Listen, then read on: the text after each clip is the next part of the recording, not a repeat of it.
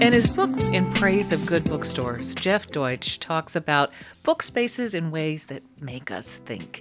I love the Montaigne quote that he included, "Let attention be paid not to the matter, but to the shape I give it."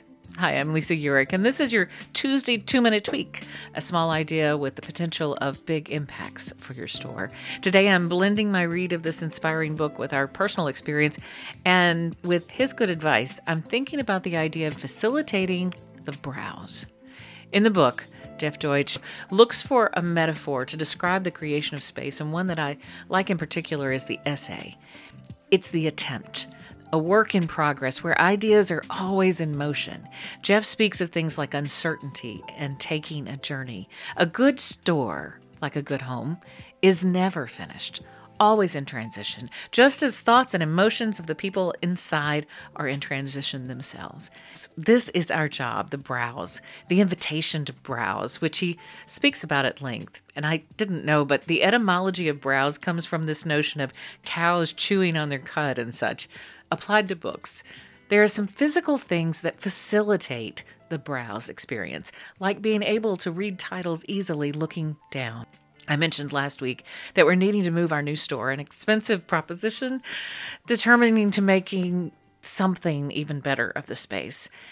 One thing that we're doing is trading some of our single-sided shelves for some wall tables, one of my favorite shelving forms, because it facilitates people browsing in two ways, both with angles of the vertical shelf and with the face-up opportunity on the table itself. When people look down, which is what we do when we're having a talk with ourselves, hopefully they find something that makes sense or is connected in some unexpected way.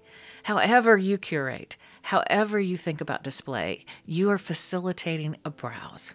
So just to keep it succinct in this 2-minute package, let's look in particular at how we're managing the look-down browse experience in your store.